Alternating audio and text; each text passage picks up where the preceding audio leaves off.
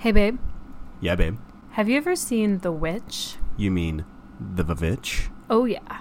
The same 2015 Vavitch that was the directorial debut of one Robert Eggers? That's the one, and we're going to talk about it. Fucking love The Vavitch. It's pretty great. A lot to unpack with it, so get ready. Yeah, buckle in. It's a ride. All right, welcome to the Horror Babes movie podcast. I'm Nicole. I'm Topher.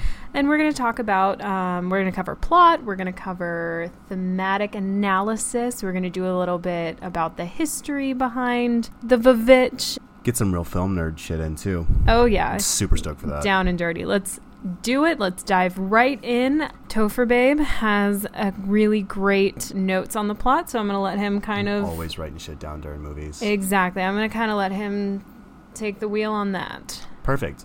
So, The Vavitch was a 2015 film, like I said, first feature from Robert Eggers, produced by A24. So, we open on a trial. It is like 17th century New England, right? This is definitely like the Pilgrims era of things. Yeah. So, a family is getting tried. Right. So we see the father of this unit, William. Yep. Played by Ralph Ineson, one of two familiar faces from Game of Thrones in here. Yeah. I wrote him down as Zealot Zaddy through my notes, so I will absolutely be referring to him as that. Yeah, I just have him down as like Zaddy. That voice. So, yeah, they're on trial for not being normies.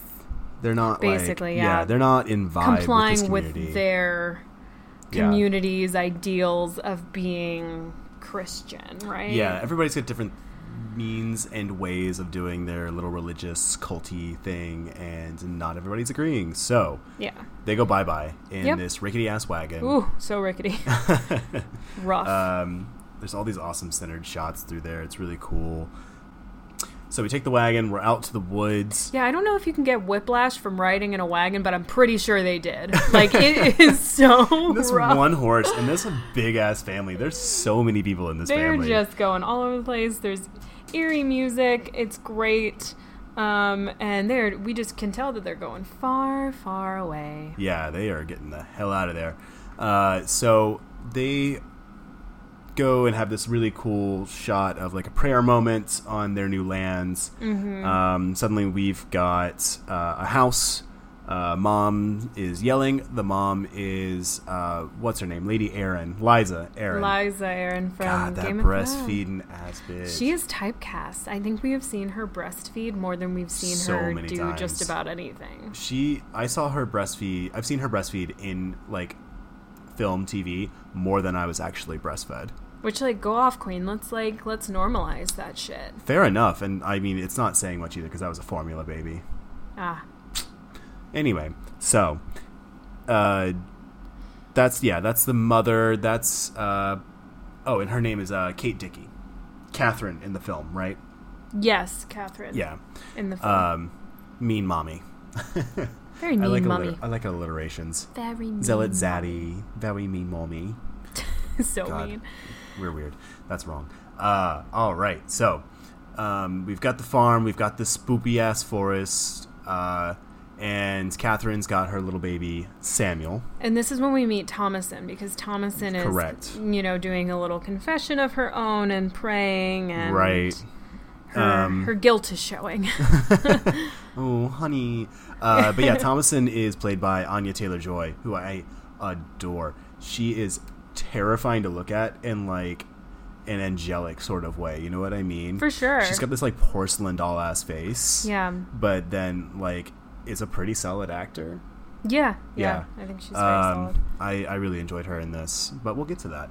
So, she takes her little baby brother, Samuel, off to a creek. Playing peekaboo. Oh, what a great shot. Yeah. God, this scene is one of my favorites. Every time I watch this, it always just like sends chills down my spine. Well, there's always that moment in a horror film where you're like, oh, it's the first time that you're like, oh. Shit's off. Yeah. Yeah. It's about to go off. Mm-hmm. Yeah. So they're playing peekaboo, peekaboo, peekaboo. Oh, where's the baby?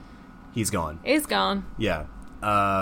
So we get this great like intercut scene where she's running around, the family's running around, they're all looking for the baby, mom's freaking out, and that's all intercut with this haggity ass crone. Ooh, yeah. Sacrificing little baby Samuel. Melisandre without the necklace. Oh, yeah. From Game of Thrones. She's just saggy and her hair's all matted. She needs just like a full-on like JVN moment, you know? Yeah. So she's sacrificing little baby Samuel. She's making a potion. She's rubbing his blood and guts all over herself. It's amazing.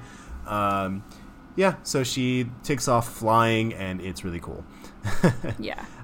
So the rest of the time, now Catherine is just like crying her eyes out all the time. She's praying all the time. She's got it. The whole family is almost the whole family is just like devastated, right? Yeah. Like everyone except those god awful twins. They have no soul anyway. They're the fucking worst. So William sneaks Caleb out to go hunting with him. Because he reveals, obviously the harvest won't last the winter. I mean, it looks pretty desolate, so I believe it. This whole place is like gray as fuck. We'll get to why that was later. So, another one of my favorite, I'm going to say every scene's my favorite in this film because they're all incredible. So Caleb and William are going back and forth. Caleb's just like pestering. Oh, sorry. Caleb's the little brother. He is just pestering his dad. He's like, well, is Samuel dead? Why is mom praying? Is Samuel in heaven? Is he in hell? What's going on? And we get this really cool like Calvinist discussion of fate and predestination, and like William's like, look, Zealot Zaddy is all here. He's just like, look, baby boy, I'm sorry that like your little pervy heart is so worried, but no one knows. We just don't know. That's why we pray. God knows, we don't know. Yeah. I forgot to mention, he's already perved on his sister at this point, too. We see him, like... Peeping them titties. Peeping them titties. Sir. He's just like, look, I know that Pornhub is super into, like, the sibling shit right now. We here at Horror Babes are not here to kink shame you, but are also not fans. No. So... little pervy baby boy Caleb and Zealot Zaddy, they are out hunting, and so Caleb's like, yo, so where did you get the money for the traps, though? Yeah. He's like, our crops are shitty. Yeah. And where'd you get this money? Baroque. So, where'd it come from? That's when he reveals that he stole the silver cup from Catherine. Yeah, he stole it from his wife. His wife. And it's like, yo, Caleb, can you... keep your mouth shut? Yeah, keep a tight lid on that. Let's just keep this... She can never know. Never know. Never know. Because he's going to, he's going to catch some things. He's going to trade the skins for it back. He's got a whole plan. Right, just don't tell her. Yeah.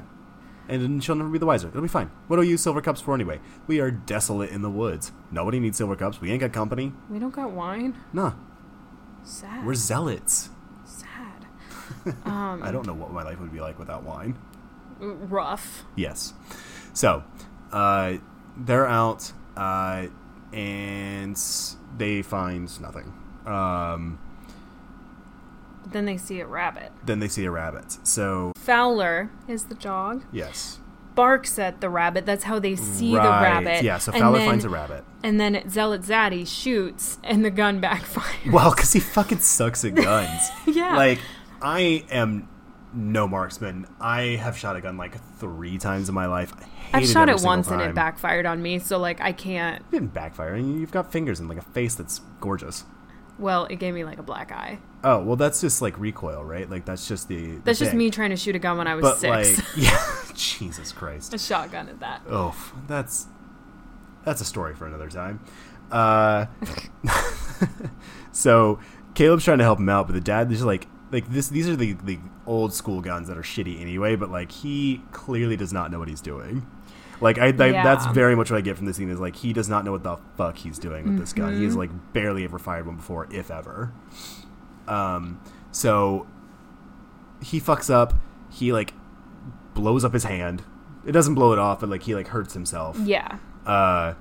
And the rabbit runs off, and they're just like, well, fuck. Guess we're All going right. home. Yeah, empty fucking handed.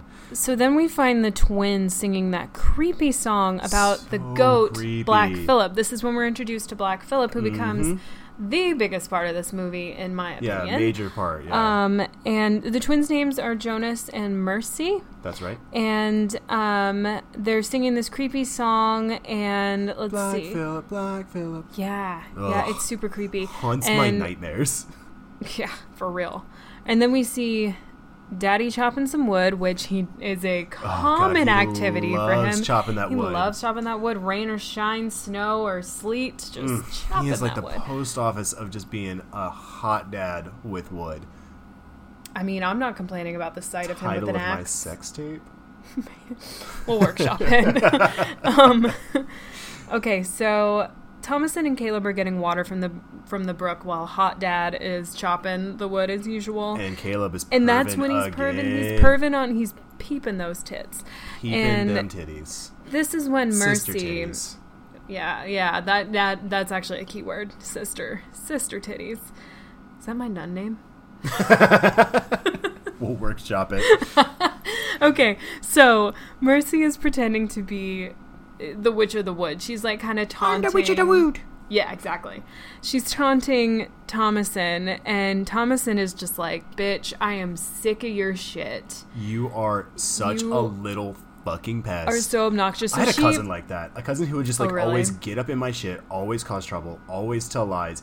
And then when I would turn it back on him, he would go and run to our grandparents and be like, oh yeah, a little spoiled little jackass. I don't think they're going to listen to this podcast, so I do not have a problem talking shit about this cousin. Oh boy. He's still in jail as far as I know. Oh shit. Okay. All right. So the prison system does need reform, but he belongs there. Oh my god. Okay.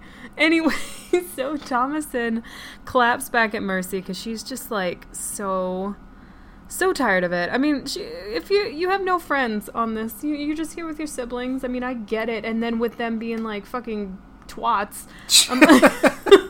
she just claps back and she's like, no, actually, she's like, actually, I'm the witch. You should be fucking scared of me. I'm gonna eat your goddamn soul. Which comes back to bite her in the ass later. Doesn't but I totally feel her. She snaps. We've all been teenagers. Yeah. She's, I told my she's brother that I hormonal. spiked So am I. his cereal with weed. What?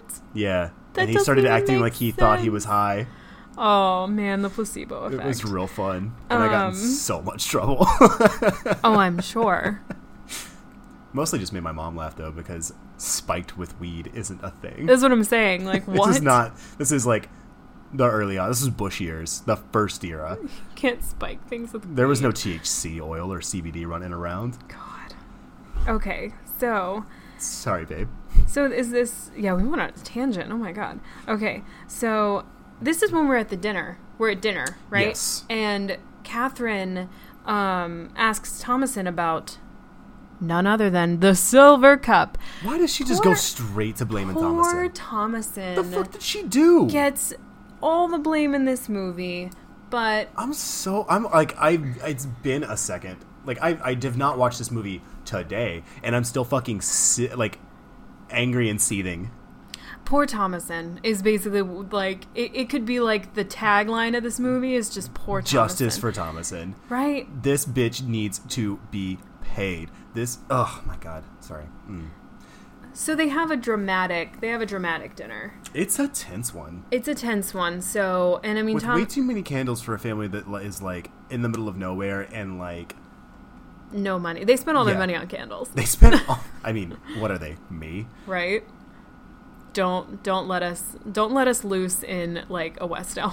I will buy all the fucking candles. I will buy all the candles. Only reason I missed my job at Anthropology. Hey, those are good candles too. Dope candles. So Thomasin goes to the bar and she's like, I'm gonna bed the goats because this is awkward. Yeah. I will do anything. out this. I'm out this bitch. I'm gonna do anything to get myself out of here. Right. And so we see the same rabbit, or at least another rabbit. I'm assuming it's the same one. Right. From Daddy and Caleb's hunting trip. It looks the exact same, but then I don't know the difference between rabbits. If their ears are up or down, I don't know if that's the same rabbit or whatever. I just know they're all adorable, except something. this one. I think this one's kind of cute. In like a naked cat kind of way. Ugh. The worst thing you could have said. Okay. So then we see Catherine crying to William, regretting leaving the church because she's worried about food. Yeah. And she's hungry. Even more, she regrets leaving England. Yes. She's like, I fucking hate this place. America is stupid. Take me back to London. Mm-hmm. And this is this is at night. The kids are in bed, but they're of course eavesdropping. Duh. Yeah. As kids do. It's a tiny little hut. Yeah, so it's kind of hard not to. I grew up in a small-ass house, and I'm kind of like, It's kind of hard not to, but they're definitely doing it on purpose. They want to know what the hell is going on. Yeah. Well, at least it's not all the kids. The twins are asleep, but it's Caleb and Thomasin are up spying. So we hear that Catherine is talking to Daddy and saying that Thomasin got her period, and so it's time for her to go. She's a woman now. We're gonna ship her off to. We'll sell her to a family. It sounds like sort of like somewhere between like getting her hired and like a dowry sort of thing, you know, like maybe there's like some upfront cash and then Thomasin will send the money back to them or whatever. Exactly. That's what I'm thinking. And then we also learn that Sam was never baptized and Catherine is crying because he's probably in hell according to their beliefs. Mm-hmm. So Caleb leaves. He's trying to be the man of the family. And he feels that responsibility on his shoulders, and Thomasin begs to go with him into the woods, which they see the rabbit again, and they've brought Fowler, the dog. They see the same rabbit again. Fowler runs after it this time. Yes. And Caleb runs after Fowler. He's got the gun. Thomasin falls off her horse. Gets knocked the fuck out. That's rough. And Caleb finds himself alone in the woods, so he prays. He hears the dog, which makes him kind of walk in a certain direction. Yeah, he starts going off. It motivates him to walk in the direction he decides. And Thomasin comes to. She's looking for him. She's looking for him. She's looking for anybody at this point. She's lost. It's dark. Yeah. Thomasin finds Daddy and says... So the family's out looking for them. So Zealot Daddy finds her. She's like, yo, we gotta go get Caleb. I don't know where the fuck he is. This is not gonna be good. And so Caleb stumbles upon what we know from prior scenes. Yeah, from the Samuel... when the crone. Yeah. Yeah. But this time, she ain't a crone. Ooh, she hot. She got big titties. She's all like high points. She's sister titty. Mm-hmm. She is sister titty. She's got this like Little Red Riding Hood moment. Ooh, yeah. She fine. Mm-hmm. So we're now Melisandre with the necklace. Exactly. That's exactly what we are. Oh my goodness. And Caleb, of course, goes for it. He's like, well, that ain't sister titties, but that is sister titties. Yep, exactly. So he goes into the hut, and Thomasin again is blamed for the disappearance of Caleb. She is so bad at being in the wrong place at the wrong time. And I don't want to blame her. She is the victim here. She is the one who is like not doing any of this. But we do get a little bit of redemption here. Yes. Because Mom's going in on her. Well, William, and finally William, or Daddy, confesses about the silver cup. Yeah. Which, like, finally, where were you at the dinner? Yeah, seriously, like, you're just gonna let your daughter take all this abuse from your mean-ass wife. He's just another can't do nothing but chop wood daddy. Such a stereotype. I mean, ugh. So then dime a dozen, really. Dime a dozen. He goes into the woods with no gun and no dog, which, sir. How? So Thomasin, I guess she goes to bed the goats again? Yeah. She's just out trying to do her chores. She's trying to be... That's true. She's trying to be good. The good daughter, like... She finds Caleb naked at the fence and clearly sick. And it's pouring rain and he is not well. It's a sight. He's not doing great. He is just dick to the wind. Dick to the wind, just done. So Thomasin and Catherine tend to him. There's a little bloodletting. They're trying to get the blood out of his temple. What does that do? I'm sorry if that is a stupid question, but I just don't know.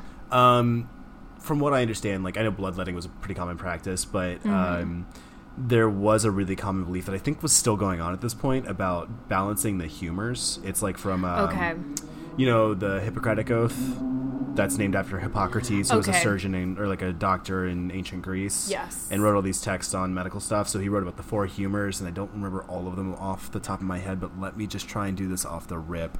There is yellow bile, black bile, something and something. Okay. This is more than I knew. Yeah. But there's the 4 humors, and they need to be in balance. You need all of them. They all represent different parts of like the human soul. Okay. And so like, and they're used in lots of different ways. Like the Teenage Mutant Ninja Turtles are an example of the 4 humors. Oh. They like, if you would have like, if you have a certain type of personality, this was the original, like, it's not the original astrology, that's been around forever too. Yeah. And has always been bullshit. Sorry, y'all. Sorry, Mercury's in retrograde, and I'm just like... It's not even in retrograde right now. Fine. So, Mercury just went out of retrograde, and I still don't give a shit.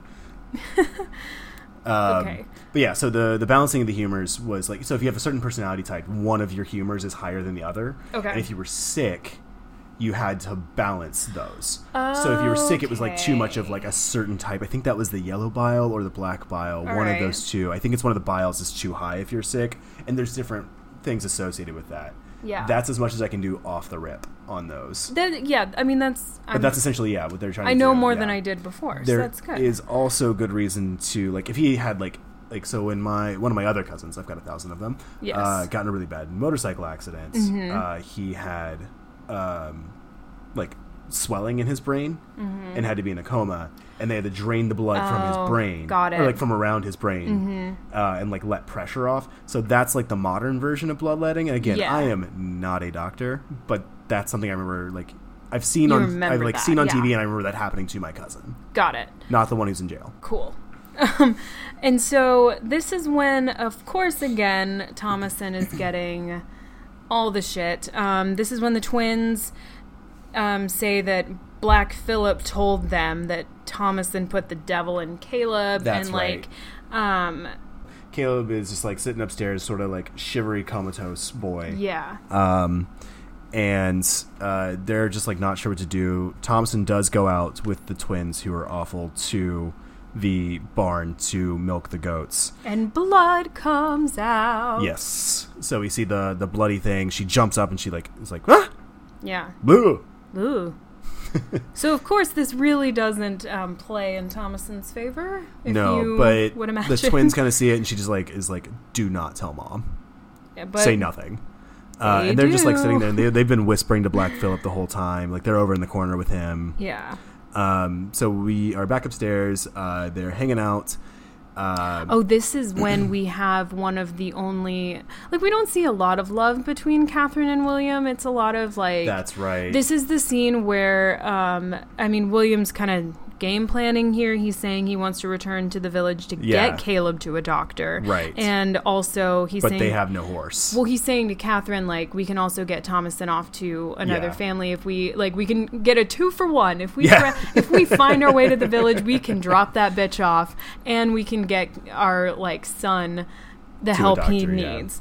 And this is when Catherine confesses to William that she's losing faith because of Sam's death, and she kind of compares her love for Christ on earth to her love for William. Yeah, and we see that, like, there was something good between them once, but it's not there anymore. But, you know, this is... Yeah. It's a really interesting scene. It's a great character moment. And I mean, it basically, I think she's, just saying that she's falling into a deep depression. Yeah, that's how you put it these days. But she's like, I've lost faith. I've lost faith in you, in God. I don't know where I'm at. I am just numb. Yeah. And I wish we had never come here. Exactly. So this is when, of course... we get a little bump from upstairs. And Caleb's like, Caleb's convulsing and screaming. His mouth seals up, and William has to manually open it, and he throws up a beautiful bloody apple. Oh, so gorgeous. This is, breakfast is served. Oh, God. This is, of course, that's the reference to Caleb lying to his mom earlier. Yes. About he thought he saw apples in the woods. Yeah. Okay, so... after the bloody apple, this is what scares the twins. The bloody apple is what sets them over the edge, and they just blurt out everything about how they feel about Thomasin to mom and dad. Well, and it's because Catherine prompts it too by saying witchcraft. Yeah. Like that, and so the that twins bit from Hunchback of Notre Dame. Witchcraft. So they tell them about her jokes about being the witch, about which they take turning, as just like straightforward truth. Yes. Because children. About turning the goats, but also little shits. Exactly. About turning the goat's milk to blood, etc. Yeah. And so then the family prays. That prompts them to pray. Well, she gets interrogated too because William's Mr. Zaddy himself is just that's right. He's saying like, have you sold your soul? Yeah, have you sold to the devil? Do you dance? Do you dance? Have you ever danced with the devil in the pale moonlight? I do, sir. But she's like, no.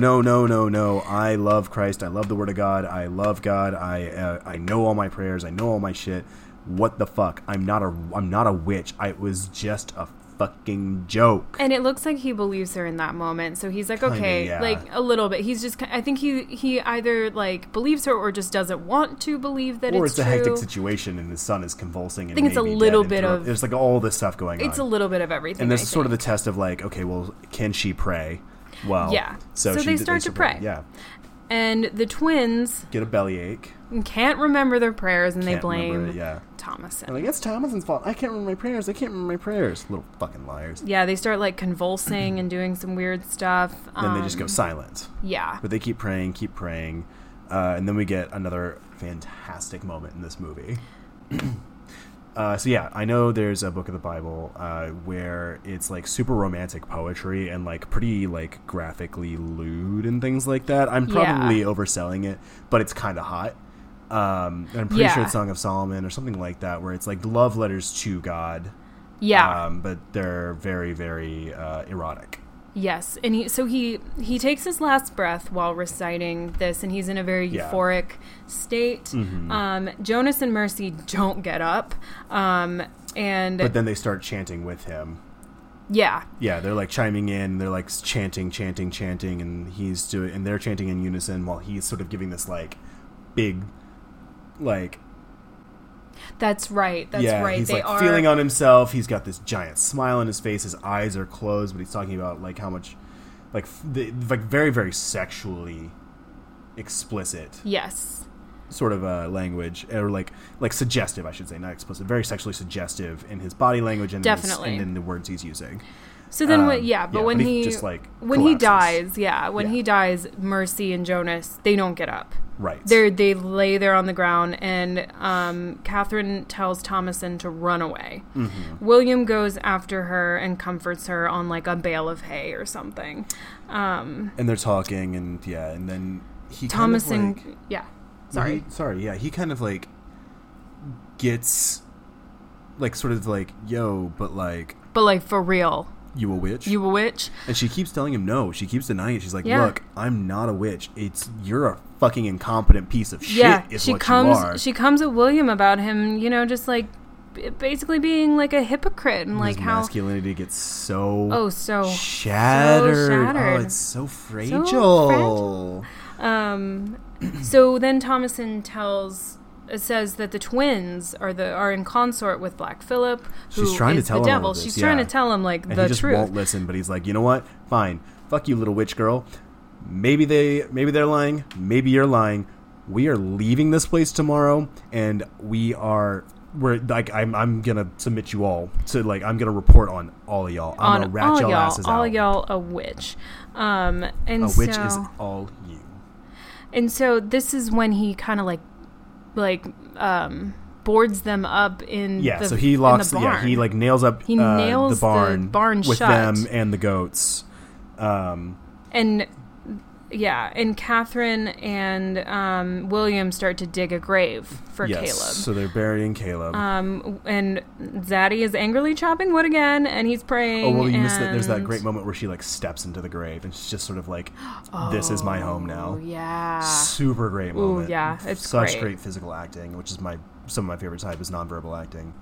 Okay, so Catherine wakes up. We're not, as a viewer, you're not completely sure if it's a dream or like just a vision. Yeah. We're not completely sure. She sees Caleb and Sam in a chair. Caleb's like holding baby Sam. He's got a book in one Shows arm. her a book. It's like, do you want to look at my book? You want to read from my book? Which The bitch. So Catherine does, takes right? Sam and starts to breastfeed him, but Smash cut. Big ass Raven.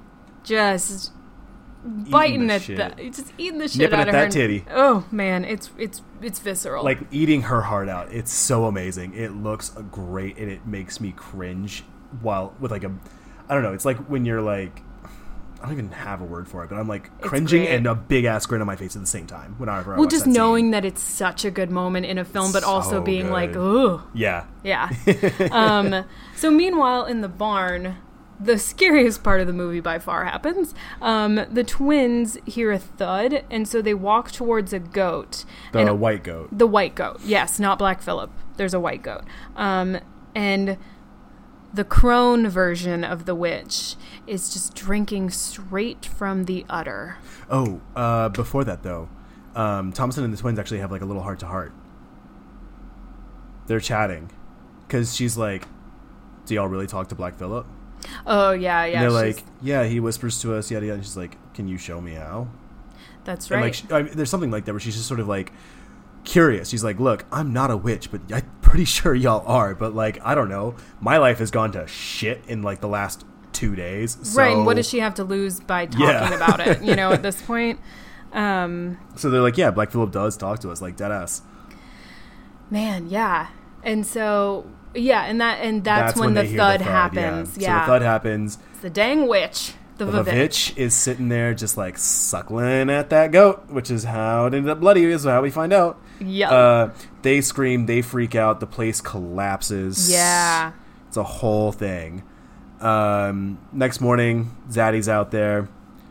With his wood again. With his wood. He loves morning his wood. Zaddy's out there with his morning wood. He's out there with his morning wood. And he's like, oh shit, the barn fell down. Fuck. Oops. Guess I got to chop more wood to build another one. And then I guess Thomason like kind of like comes out of the wood. Yeah. And she's the only one who we see. Twins are never seen or heard from again. Exactly. So we presumed dead. Right. We assume they're either dead or taken by the witch. We don't know. Yeah. We don't know something, but they're not there. And then this is what I would consider as one of the only I'm going to confess I hate jump scares. Yes. I really, really dislike them. But when they're earned, I think it is perfectly okay. I just personally don't like being scared in that way. Yes. And I would say that this is the only thing that you could qualify in this movie as a jump scare because it is just very sudden and loud. But Black Phillip as William is chopping wood just rams right into him. Well, he's like kind of brandishing the axe at Thomason too, and he's like pissed and like he gets in a fight with Black Phillip, and then Black Phillip just like beats the shit out of him, and then knocks him into the wood, and the wood just collapses on top of him. Yeah, but the whole thing I'm pretty sure starts with Black Phillip just ramming into him. Yeah, and then it kind of escalates, and he grabs him by like the horns and stuff, and Black Phillip wins. And those back muscles though, right, Dad. So. Yeah. So then the mom, who we thought was probably dead, because we see a shot of her like with like blood running down her chest and everything like that. And we saw a Raven eating her heart. Her dress or blouse is bloody after that. That's a slip, right? I don't know. I don't know. I don't know what the terms were for pre-1940s clothing. So Catherine comes out because she has heard this commotion, and she, of course, sees, like, the destruction of basically the rest of her family. Who the fuck wrecked my fucking home? What the fuck happened? I was just chilling with this fucking crow. I was breastfeeding this little baby. I had the best dream. I thought my babies were back. And she comes out and she sees that everything is gone. So, of course, she blames Thomason. She loves blaming Thomason. You surprised? Me surprised? Nope. And just, like, straight up attacks her. She grabs her by the hair. Yeah. And blames her again, comes at her so aggressively. She's choking her. Yeah, and this escalates. A knife gets involved, and Thomasin just like murks her. Well, she's crying and says, like, you know, I love you to her mother before grabbing a knife. And, like, I guess there's a knife on the... Where did the knife come from? I think remember. She'd had it in her, like... Oh, okay. Her clothes somewhere. Like, Thomasin had grabbed it earlier or something like that. Like, she was... Maybe when she was afraid of the witch or something. I don't know. Yeah, there's more... A knife comes into play somewhere. Yeah. And so she has the knife and she cuts her mother. And this is when Catherine strangles Thomasin. That's right. And so Thomasin kind of, out of self-defense, kills her with the knife. Yeah. Thomasin holds her mother and cries. And... I mean, it's a very heart-wrenching part of the movie because... It really is. Like, even if, you know, you're a teenager and your mom's pissing you off, I don't think you necessarily want to kill her. No. So, so Thomasin gets up and she changes out of these very, very bloody clothes. She strips off all her bloody clothes. She falls asleep. At the dinner table, yeah. She's just like, I'm fucking done. She's done. It's morning, so but fucking tired of this. I'm just going to take a nap. Okay, so Thomasin, she wakes up to chimes. She follows the chimes to Black Phillip, and she asks him to speak to her like he did the twins. Like, if you can talk, like, now's the time. And there's literally no one around. I cannot get in trouble for this anymore. Right? Everyone I know and loved is dead. Now's the time. And so, and does he talk? He asks her what... Silky voice. He asks her what she wants. Butter, to see the world, a dress, and then... a book appears before her, and she basically says that she can't write her name. Right. And he, a black gloved hand appears on her shoulder, and a materialized man says in her ear, "I will guide thy hand." Right. Oof. Woo. Sexy and horrifying at the same time. Yeah. I'm like, yo, whew. Little hot, little freaked. Yeah, that's kind of my favorite feeling. Yeah. You know? That's us. Anyway. It's very us. It's on brand, for sure. I mean, why are we doing this podcast? So then after this, we cut to Thomasin going into the wood? Yes. The woods? So she just starts walking out. We get this wonderful... She naked. Yeah. It's a super long scene, and it's such a great just... tracking shot of her walking through the woods. We get a couple different angles. They're all wide. And it's just, her just walking out to the woods. Night falls. Sorry, night gathers and her watch begins.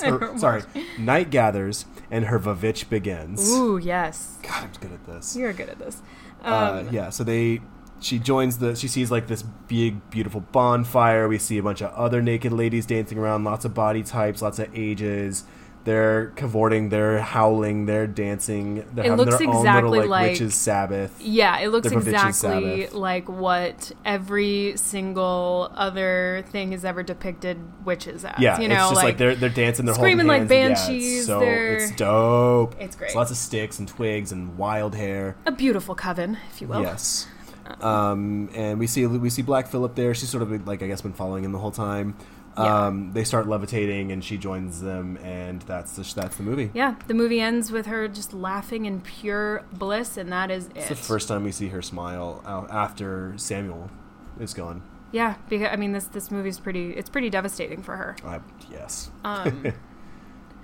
So that's the plot. That's the Vavitch. It is amazing. I love this movie. It's so fucking good. Yeah. All right, now that we've taken you through a synopsis of the plot, we're going to talk about the movie at large. We're going to go through some history, some, nerdy film shit, and then some thematic analysis. It's going to be fun. So I wanted to talk about the history of witches.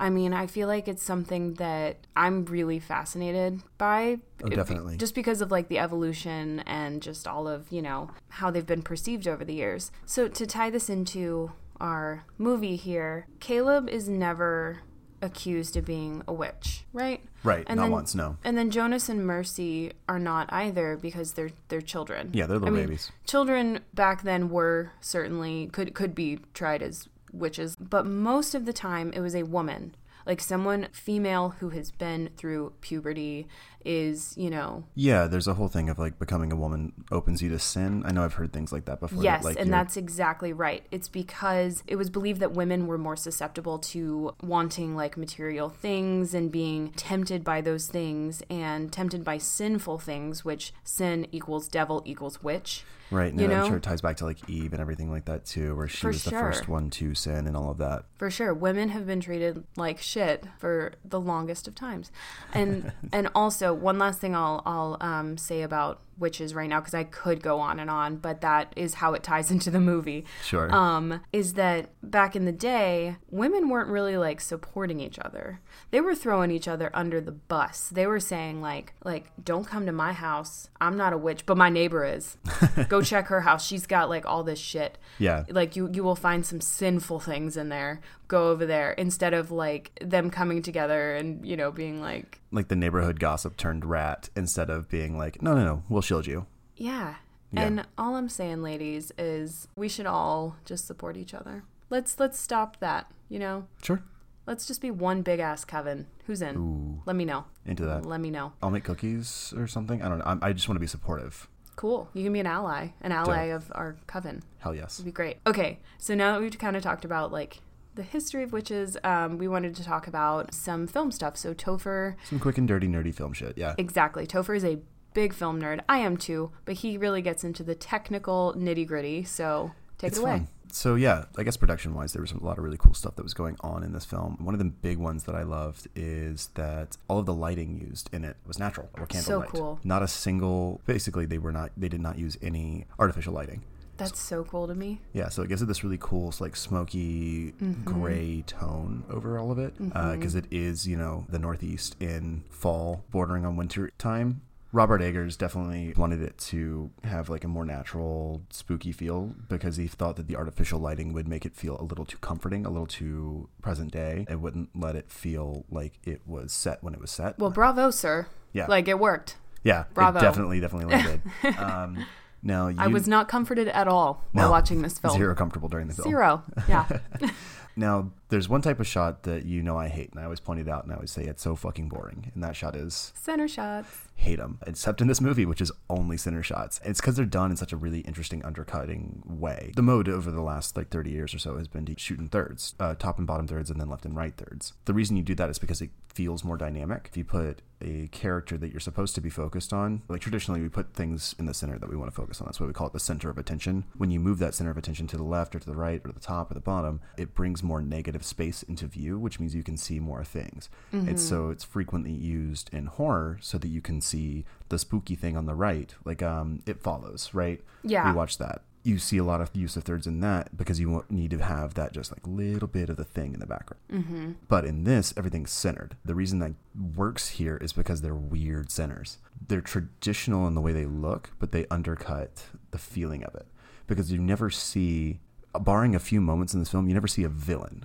It's centered on the family. It's centered on Thomas, and it's centered on all of the drama within this family and all of the bad things that are happening to them. So it does actually, it's a cool way of using essentially shots as philosophy for the film. Yeah, yeah.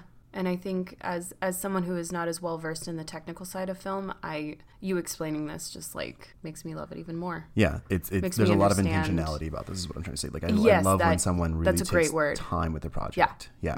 Eggers really, really landed with me because of that. We can say like you and I recently saw Midsummer and we were talking about it, and one of my big complaints when we were talking about it was Ari Aster and how I feel like a lot of his filmmaking is, I don't want to use the word sloppy, that sounds mean, but it feels like he's letting the project happen instead of making the project, if that makes sense. Yeah. Whereas every time I watch this film, I go, no, he chose that, he chose that, he chose that, he chose that. Or the actor chose this. Yeah, every actor chose their moments, every director, producer, lighting, cinematographer, everybody chose those moments and made those moments happen. And that's why I love this movie so much. If you guys follow us on Instagram, I posted a thing where I was like, I mean, I know this is our first episode and it just happens to be that way, but when we did our little interviews and the question was, what's your favorite one? I mean, it does change from time to time because the genre is so broad. Sometimes I want, just a kind of silly one. But when I want like a good down and dirty, just like really well done, and I'm not always into the artsy ones. Yeah, but no, like, we're not pure artsy folksy. Yeah, but this one though, every single time I watch it, I'm just like, God, Hell yeah, fucking right. Like that's my Like- reaction every single time we get to that like crescendo at the end when she's floating into the heavens, and I'm just like, yup, Yeah.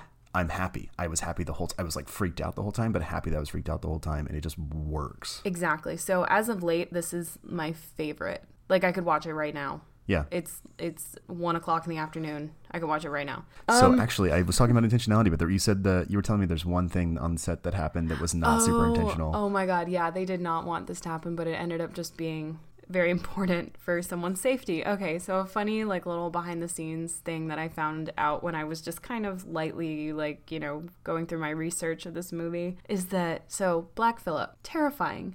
Oh, but amazing. fantastically cast goat. So they went to like a couple goat farms apparently, and basically we're just like, all right, which one's the most terrifying? Right. You know, like which one fits this bill? And so Black Phillip is very real. He's a 210-pound billy goat named Charlie. Cute name. Yeah, cute, but apparently not so cute behavior-wise. Oh, yeah? Because Ralph Ineson, who plays William, the father, he said that Charlie put him in the hospital. No shit. And still gives the director nightmares. Robert Eggers still gives him nightmares. Glad to know that it's not the movies he makes, it's the goats he casts Right. that fuck him up. Well, and it's really funny because Ralph Ineson apparently, on the 4th day of filming, apparently Charlie just like rammed his horns into Ineson's ribs, dislodging a tendon. Shit. Oh my God. And Ralph Ineson says he spent the rest of the 5-week shoot on painkillers. Fuck. So, Oh my like, God. the fact that his performance is so incredible, and now we know he was on Oh my painkillers all the God. time. So he also says, which I found really kind of funny, was that he was like, from the moment we set eyes on each other, it was hate at first sight. He had 2 modes: chilling out and doing nothing, or attacking me. Damn. Right. So because of this, obviously Robert Eggers was like, all right, this is rough. So they got a puppet. Oh yeah, because there was that was one thing I forgot to mention. There was no CGI in the film. Yeah, but they had to resort to a puppet because Charlie was just so misbehaved.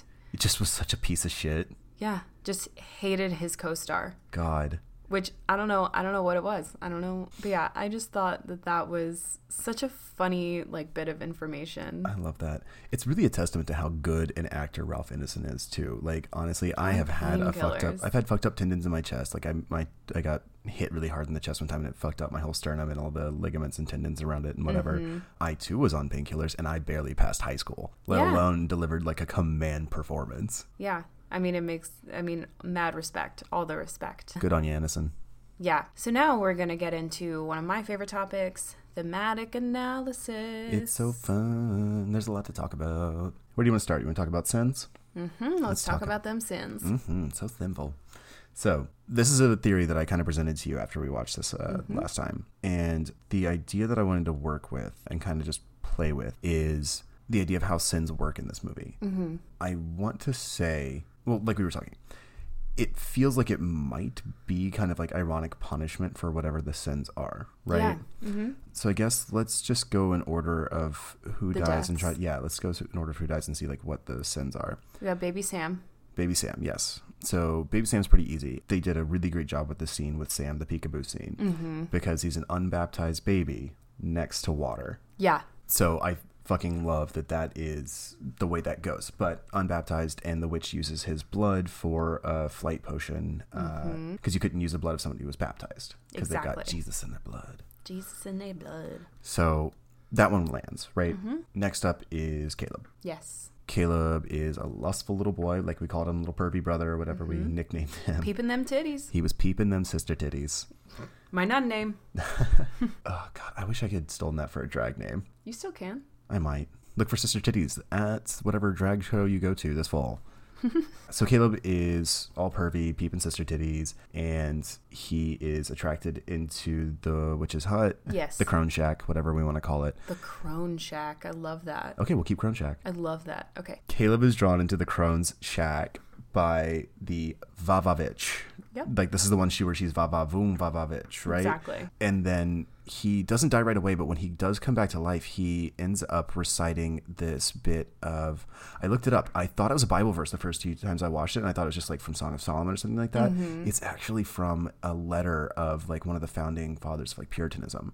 of American Pilgrim Puritanism. Okay. And it does read as very, very sexy. I'm glad you clarified that, because I know that if you've been listening in the plot, we weren't completely sure where it came from. So I'm glad that you're clarifying that. Yeah. So it ends up being like, from this long letter it ended up just being a whole thing about like the love one feels for Jesus. And there's a lot of this, like I know there's stuff about being like the bride of Christ. And I remember, one of my cousins went to this church and I went with him one time, and the pastor, who was an older man, was sort of saying like, men, you can be brides of Christ too. And it was like this very like, it was progressive, but it was all about like, there was a bit of it, like he was not shying away from the sexual nature that you're supposed to have as a follower with Jesus. And that's like, that apparently looked into it, and apparently that's like a long history. There's a lot of that in Christianity. Like there is. It's like part of why they like Protestants view sex in a certain way is because it is actually reserved to a degree for God or Christ or whatever. Right. So anyway, I think that's all just sort of like, it's an aside, but it's an interesting way to tie this back into how the scene that we love of Caleb doing this whole like beautiful, lustful speech about God and everything like that, and then he dies. Yeah. So he dies in a fit of like euphoric sexual. If we're talking about like 7 deadly sins, his is lust. Yeah. Who dies next? So then the order gets like real bop. The twins are the next. We're not sure because we don't know if they were just taken. And that's where this theory gets a little dicey. Right. But if let's in theory say that they were just like killed by the witch and maybe used for parts. I don't know. No, like a totaled car. Yeah, you just take it. Why would they have died? You know, like what was their sin? So I think theirs is just being heathens, kind of hellions even. Yes, twats. Just little fucking awful children. So my thoughts on this are a little scattered, but I because I just keep going back and forth with myself. Like, okay, if they die, then so I think that they die, because if they don't die, then they're being taken, but they can't be used. Right, because they are baptized. We do know that. And there is a theory that at the end, when the big fire is happening, that they're burning the bodies of Thomason's family. I didn't know that. I hadn't seen that theory. It's not like, you know. No, I'm super into it. Confirmed or anything. It is just like viewers who are like, what if Thomason is like, you know, dancing by the pale moonlight in this fire that's like burning the bodies of her dead family. I mean, it's a theory. I get it though. No, I'm on board with that to a degree, where it's, you know, she's building her life from the ashes of the one that forsake her. Right. Yeah. There's definitely, because her family definitely forsakes her. A symbol. Some symbolism there, if that's even true. Right. So that would be the only thing. But so if the twins didn't die, they can't be used, right? So I think they have to have died, even though it happens off screen. And I think it's just because you don't want to show kids dying on screen. Yeah. They were the biggest liars in the film too. Definitely. Right? I think it's, yes, William lied about the silver cup and everything. Everyone lies, but like the twins went all in. Oh my God. Yeah. I mean, about being, you know, in consort with Black Phillip, aka the devil. And see, I think they're telling the truth about that. I think that they were talking to Black Phillip. I think Black Phillip was whispering to them. I think they were vessels, and so they were communing with the devil, but they don't know how to. Like, they're not useful enough. Right. Because, I mean, they're too young to be... Kids are, you know, susceptible to that stuff. Yeah, I don't know.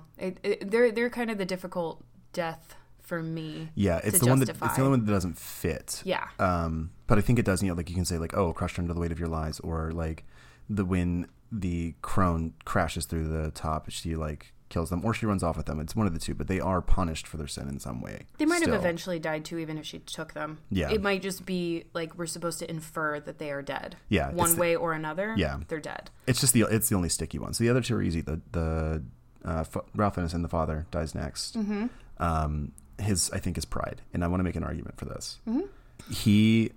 Every time it's a mixture of wrath and pride, which those two tend to go hand in hand. Yeah.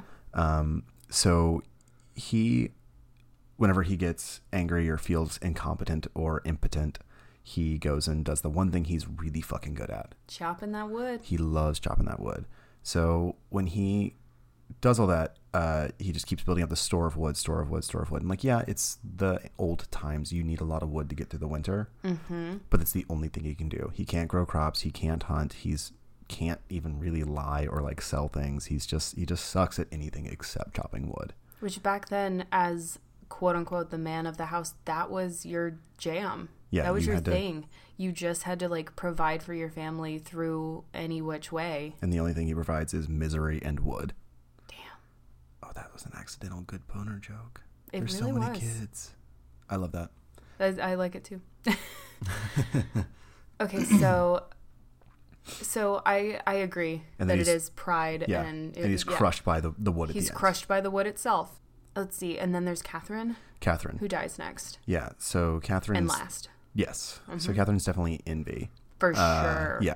She hates Thomason. I think we can say that with fair certainty. She does not love her daughter. Yeah. I think there is a jealousy with the way that her father and her interact, and I don't want to put too much on that. I'm not trying to read too far into that. I just think that she's jealous of her husband having a relationship with a woman that's not her, regardless of what that Right. relationship is. Right. I think that it is because, like I said earlier, we don't really see William and Catherine have a moment where they even, they're discussing like, we got to get out of here, or like we like, some shit's going down, but we don't see a lot of love between them. She even like straight up tells him she doesn't love him anymore. Yeah.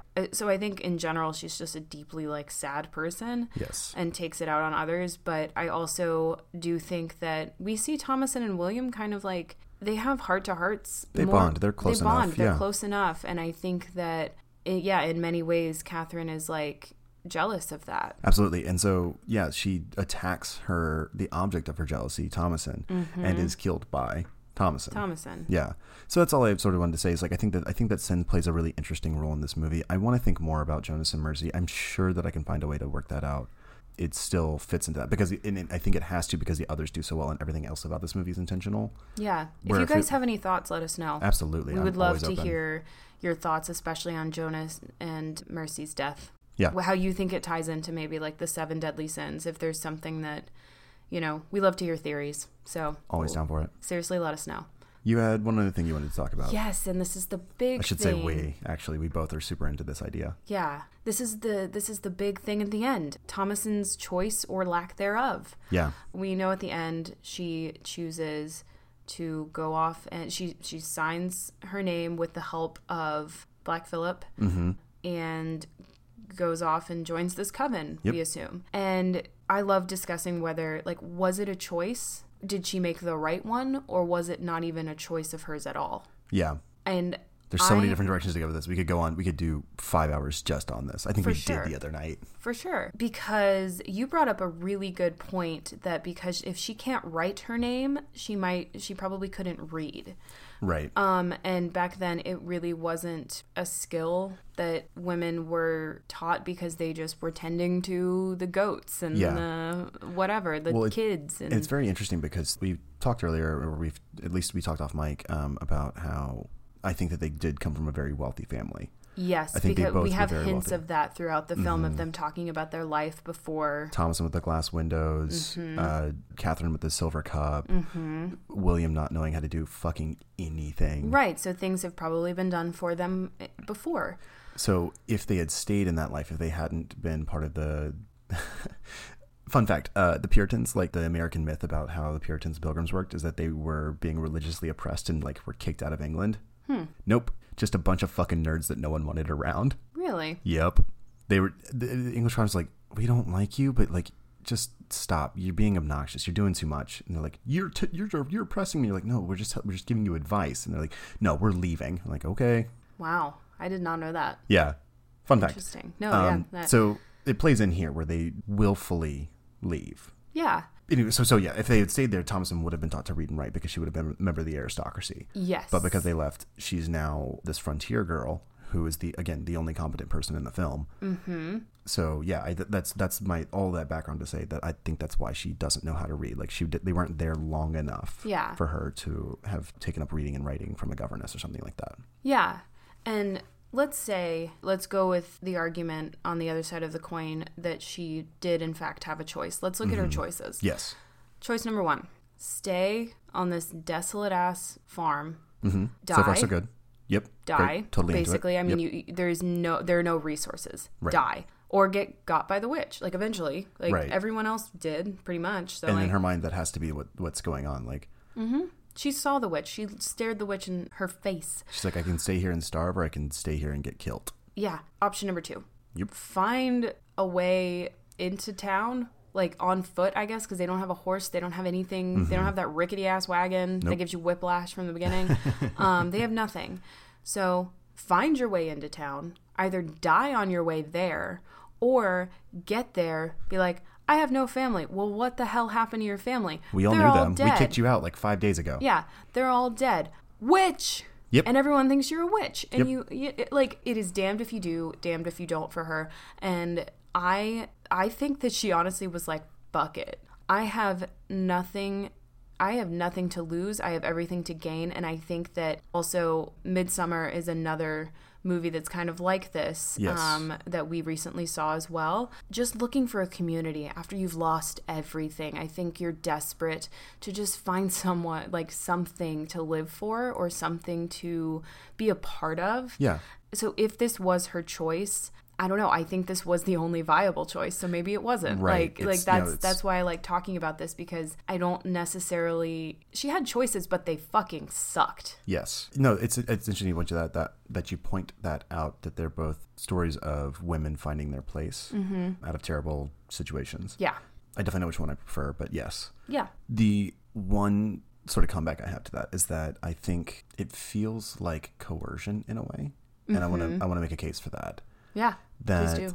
So because Black Phillip seems to sort of be the organizer of this coven, right? Like he seems to be at least like he has a hand in it in some way. It's like the middleman, the recruiter or something. Yeah. Yeah. And maybe they run independently, but he at least has a hand in it. He's a part of it to some degree. Mm-hmm. It feels like he engineered all of it. Like he was living there on the farm with them. And it definitely feels like he engineered it. So she's presented with a choice that she never should have had to have made. Yeah. Right? Mm-hmm. And I don't know that, again, I'm not totally convinced that she makes a choice. I want that to be the case. I want this to be like an empowerment sort of move. Right. But if I can criticize it, so let's say that is Eggers' intention here, which it does feel like it. Right. That feels like the direction he's pointing us in. Yeah. If that's the case, setting up her options to be so bad that she has no other viable choice, like you said, undermines that a little bit. Okay. Doesn't make me like this movie any less, but it's just one of those things when you think a little too hard about it, it gets a little dodgy, because I think he does end up, he's not, sorry, by he, I mean Eggers, has set it up to be so that Thomasin has no choice. Like Black Phillip is his role in the movie, essentially.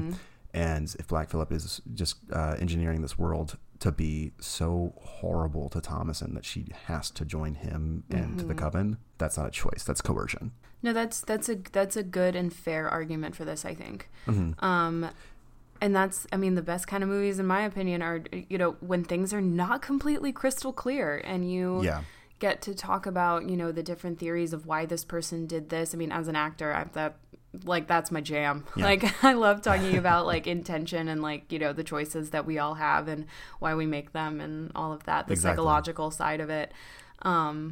Yeah, that's a really good argument for this. And I think too. I mean, I think that there is, just a lot to be said on both sides of this. Yeah, I mean, not even both, like the 10 million sides of this. I love the ending of this movie, but I am not sure why it happened. Yeah. Like that's bottom line for me. Yeah. I love it, and I love the last scene where we're just seeing them like scream like banshees around like the fire, and she floats up, and like it's an amazing scene.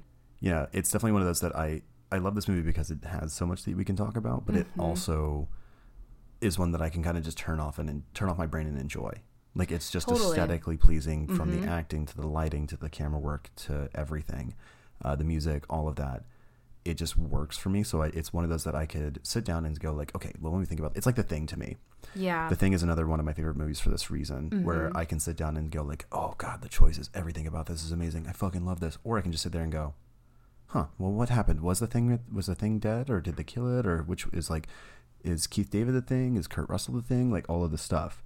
You can do both things with this movie. I love that. That's really what got me into the horror genre, is because, we can, you can discuss any movie, like obviously, but I just feel like there's so much here. It's always rich. Yeah. And everyone has their very bold opinion about it. Absolutely. And I love that. I love discussing this type of stuff. Yeah. yeah, that's also a little bit about us since it is our first episode. So yeah, I think that kind of wraps us up, right? I think that does everything we wanted to do. Yeah. Yeah.